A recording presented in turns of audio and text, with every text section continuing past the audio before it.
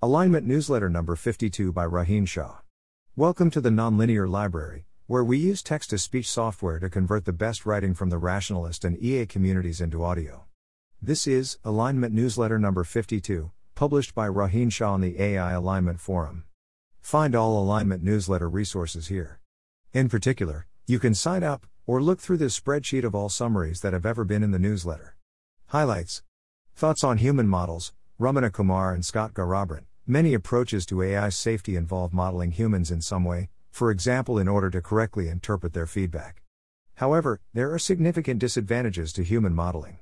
First and most importantly, if we have AI systems do useful things without modeling humans, then we can use human approval as a test set. We can check whether the AI's behavior is something we approve of, and this is an independent evaluation of the AI system. However, if the AI system had a human model, then it may have optimized its behavior for human approval, and so we cannot use approval as a test set. Second, if our AI system has a catastrophic bug, it seems better if it doesn't have any human models. An AI system without human models will at worst optimize for some unrelated goal like paperclips, which at worst leads to it treating humans as obstacles and causing extinction. However, an AI system with human models with a catastrophic bug might optimize for human suffering, or having humans respond to email all day, etc. Thirdly, an AI system with human models might be simulating conscious beings that can suffer. Fourthly, since humans are agent-like, an AI system that models humans is likely to produce a subsystem that is agent-like and so dangerous. The authors then discuss why it might be hard to avoid human models. Most notably, it is hard to see how to use a powerful AI system that avoids human models to produce a better future. In particular, human models could be particularly useful for interpreting specifications, in order to do what humans mean, as opposed to what we literally say, and for achieving performance given a specification, for example if we want to replicate aspects of human cognition. Another issue is that it is hard to avoid human modeling, since even independent tasks have some amount of information about human motivations in selecting that task. Nevertheless, the authors would like to see more work on engineering-focused approaches to AI safety without human models, especially since this area is neglected, with very little such work currently. While Miri does work on AI safety without human models, this is from a very theoretical perspective. In addition to technical work, we could also promote certain types of AI research that is less likely to develop human models by default, for example training AI systems in procedurally generated simulations, rather than on human-generated text and images. Rohin's opinion, while I don't disagree with the reasoning, I disagree with the main thrust of this post. I wrote a long comment about it. The TLDR is that since humans want very specific behavior out of AI systems, the AI system needs to get a lot of information from humans about what it should do, and if it understands all that information then it necessarily has a, maybe implicit, human model. In other words, if you require your AI system not to have human models, it will not be very useful, and people will use other techniques. Technical AI alignment. Iterated amplification. AI Alignment Podcast, AI Alignment Through Debate, Lucas Perry and Jeffrey Irving, summarized by Richard. We want AI safety solutions to scale to very intelligent agents. Debate is one scalability technique. It's formulated as a two-player zero-sum perfect information game in which agents make arguments in natural language, to be evaluated by a human judge. Whether or not such debates are truth-conducive is an empirical question which we can try to evaluate experimentally. Doing so will require both technical and social science expertise, as discussed in a previous post, and number 47. Richard's opinion. I think one of the key questions underlying debate is how efficiently natural language can summarize reasoning about properties of the world. This question is subject to some disagreement. At one extreme, Facebook's roadmap towards machine intelligence describes a training environment which is entirely linguistically defined, and probably deserves more public discussion in the context of safety. Rohin's note, if you've read the previous posts on debate, the novel parts of this podcast are on the relation between iterated amplification and debate, which has been discussed before, but not in as much depth, and the reasons for optimism and pessimism about debate. Agent foundations. Pavlov generalizes, Abram Dembski, in the iterated prisoner's dilemma, the Pavlov strategy is to start by cooperating, and then switch the action you take whenever the opponent defects. This can be generalized to arbitrary games. Roughly, an agent is discontent by default and chooses actions randomly. It can become content if it gets a high payoff, in which case it continues to choose whatever action it previously chose as long as the payoffs remain consistently high. This generalization achieves Pareto optimality in the limit, though with a very bad convergence rate. Basically, all of the agents start out discontent and do a lot of exploration, and as long as any one agent is discontent, the payoffs will be inconsistent and all agents will tend to be discontent. Only when by chance all of the agents take actions that lead to all of them getting high payoffs do they all become content, at which point they keep choosing the same action and stay in the equilibrium. Despite the bad convergence, the cool thing about the Pavlov generalization is that it only requires agents to notice when the results are good or bad for them. In contrast, typical strategies that aim to mimic tit-for-tat require the agent to reason about the beliefs and utility functions of other agents, which can be quite difficult to do. By just focusing on whether things are going well for themselves, Pavlov agents can get a lot of properties in environments with other agents that tit-for-tat strategies don't obviously get, such as exploiting agents that always cooperate. However, when thinking about logical time, and number 25, it would seem that a Pavlov-esque strategy would have to make decisions based on a prediction about its own behavior, which is not obviously doomed, but seems odd. Regardless, given the lack of work on Pavlov strategies, it's worth trying to generalize them further. Approval-directed agency and the decision theory of Newcomb-like problems, Caspar Easterheld. Learning human intent. Thoughts on human models, Ramana Kumar and Scott Garabrandt, summarized in the highlights. Verification. Algorithms for verifying deep neural networks, Changliu Lu et al. This is a survey paper about verification of properties of deep neural nets. Robustness. Towards robust and verified AI, specification testing, robust training, and formal verification, Pushmeet Kohli et al. This post highlights 3 areas of current research towards making robust AI systems. First, we need better evaluation metrics. Rather than just evaluating RL systems on the environments they were trained on, we need to actively search for situations in which they fail. Second, given a specification or constraint that we would like to ensure, we can develop new training techniques that can ensure that the specifications hold. Finally, given a specification, we can use formal verification techniques to ensure that the model obeys the specification on all possible inputs.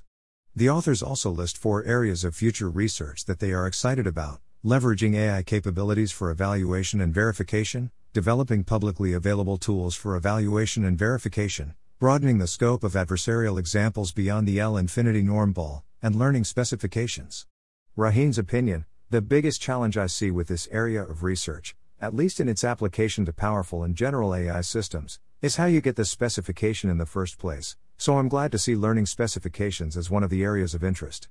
If I take the view from this post, it seems to me that techniques like domain randomization, and more generally training on a larger distribution of data, would count as an example of the second type of research. It is a change to the training procedure that allows us to meet the specification the agent should achieve high reward in a broad variety of environments. Of course, this doesn't give us any provable guarantees, so I'm not sure if the authors of the post would include it in this category. Forecasting. Historical economic growth trends, Katja Grace, summarized by Richard. Data on historical economic growth suggests that, proportional, rates of economic and population growth increase roughly linearly with the size of the world economy and population, at least from around 0 CE to 1950. However, this trend has not held since 1950, in fact, growth rates have fallen since then. Miscellaneous, alignment. Coherent behavior in the real world is an incoherent concept, Richard NGO, in a previous post, and number 35, I argued that coherence arguments, such as those based on VNM rationality, do not constrain the behavior of an intelligent agent. In this post, Richard delves further into the argument, and considers other ways that we could draw implications from coherence arguments. I modeled the agent as having preferences over full trajectories, and objected that if you only look at observed behavior, rather than hypothetical behavior, you can always construct a utility function such that the observed behavior optimizes that utility function. Richard agrees that this objection is strong, but looks at another case, when the agent has preferences over states at a single point in time. This case leads to other objections. First, many reasonable preferences cannot be modeled via a reward function over states, such as the preference to sing a great song perfectly. Second, in the real world you are never in the same state more than once, since at the very least your memories will change, and so you can never infer a coherence violation by looking at observed behavior. He also identifies further problems with applying coherence arguments to realistic agents. First, all behavior is optimal for the constant zero reward function. Second, any real agent will not have full information about the world, and will have to have beliefs over the world.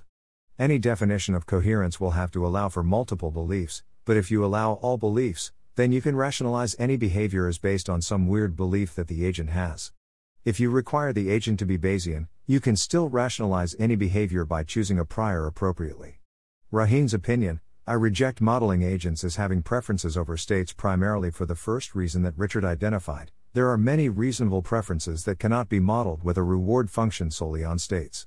However, I don't find the argument about beliefs as a free variable very convincing. I think it's reasonable to argue that a superintelligent AI system will on average have much better beliefs than us, and so anything that we could determine as a coherence violation with high confidence should be something the AI system can also determine as a coherence violation with high confidence. 3 ways that sufficiently optimized agents appear coherent can be false. Wei Dai. This post talks about 3 ways that agents could not appear coherent, where here coherent means optimizing for a reasonable goal. First, if due to distributional shift the agent is put into situations it has never encountered before, it may not act coherently. Second, we may want to force the agent to pretend as though compute is very expensive, even if this is not the case, in order to keep them bounded. Finally, we may explicitly try to keep the agent incoherent. For example, population ethics has impossibility results that show that any coherent agent must bite some bullet that we don't want to bite, and so we may instead elect to keep the agent incoherent instead. See Impossibility and Uncertainty Theorems in AI Value Alignment, and number 45. The unavoidable problem of self-improvement in AI and the problem of self-referential reasoning in self-improving AI, Jolene Creighton and Ramana Kumar. These articles introduce the thinking around AI self-improvement, and the problem of how to ensure that future, more intelligent versions of an AI system are just as safe as the original system. This cannot be easily done in the case of proof-based systems, due to Gödel's incompleteness theorem. Some existing work on the problem: bot world, Vingian reflection, and logical induction. Other progress in AI. Deep learning.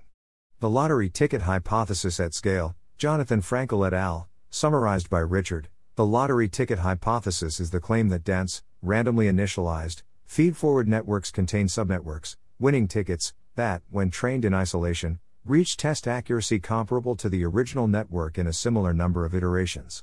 This paper builds on previous work to show that winning tickets can also be found for larger networks, ResNet 50, not just ResNet 18, if those winning tickets are initialized not with their initial weights from the full network, but rather with their weights after a small amount of full network training. Richard's opinion: it's interesting that the lottery ticket hypothesis scales, however, this paper seems quite incremental overall. News. OpenAI LP, OpenAI, summarized by Richard. OpenAI is transitioning to a new structure, consisting of a capped profit company, OpenAI LP, controlled by the original OpenAI nonprofit organization. The nonprofit is still dedicated to its charter, which OpenAI LP has a legal duty to prioritize. All investors must agree that generating profits for them is a secondary goal, and that their overall returns will be capped at 100x their investment, with any excess going back to the nonprofit. Richard's opinion: given the high cost of salaries and compute for machine learning research, I don't find this a particularly surprising development. I'd also note that, in the context of investing in a startup, a 100x return over a time frame of decades is not actually that high. Thanks for listening. To help us out with the Nonlinear Library or to learn more, please visit nonlinear.org.